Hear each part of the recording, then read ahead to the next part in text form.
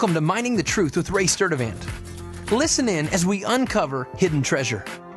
Now, here's Ray. Hi, I'm Ray Sturdivant. We're doing a study we're calling Take Up Your Cross, and today we're going to look at our power source. You know, last time we looked at Matthew 16 and saw in context the phrase, take up your cross. Now let's take an even closer look at the meaning of this passage. Matthew 16:24. Then Jesus said to his disciples, "If anyone wishes to come after me, he must deny himself and take up his cross and follow me.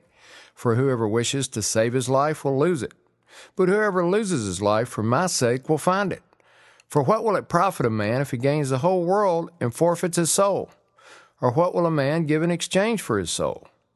Following Jesus with our cross is following the destiny of Jesus. Jesus went to the cross because that was the Father's plan for his life. And a lot more happened at the cross of Jesus than just his death for sin. Our death also occurred there. The death of our sin nature happened on the cross with Christ. Paul words it this way, Romans 6:6, knowing this, that our old self was crucified with him in order that our body of sin might be done away with, so that we would no longer be slaves to sin, for he who has died is freed from sin. Denying ourselves and taking up our cross is living like we're dead to sin. Our sin nature died at the cross, so we don't have to be a slave to sin now.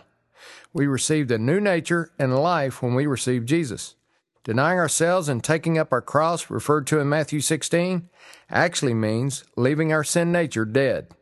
Sin for a follower of Jesus is choosing to live out of an old dead nature. We just don't have to do it.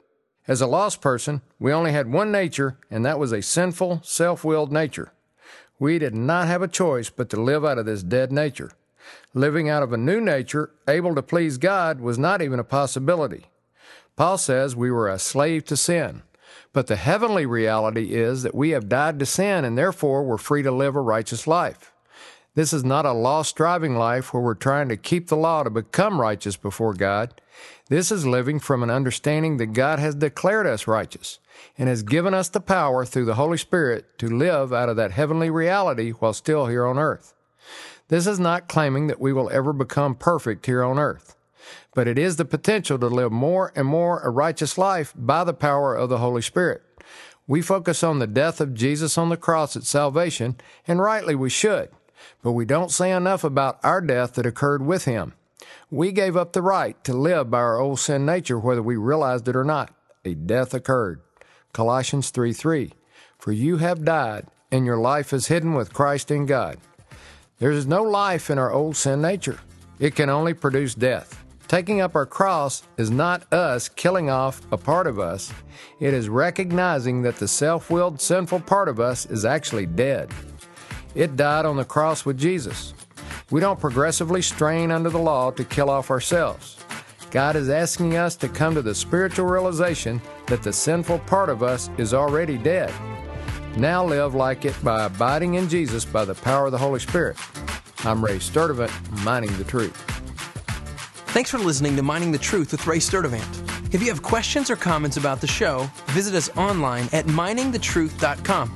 Thanks again for listening, and join us tomorrow as we continue to uncover hidden treasure.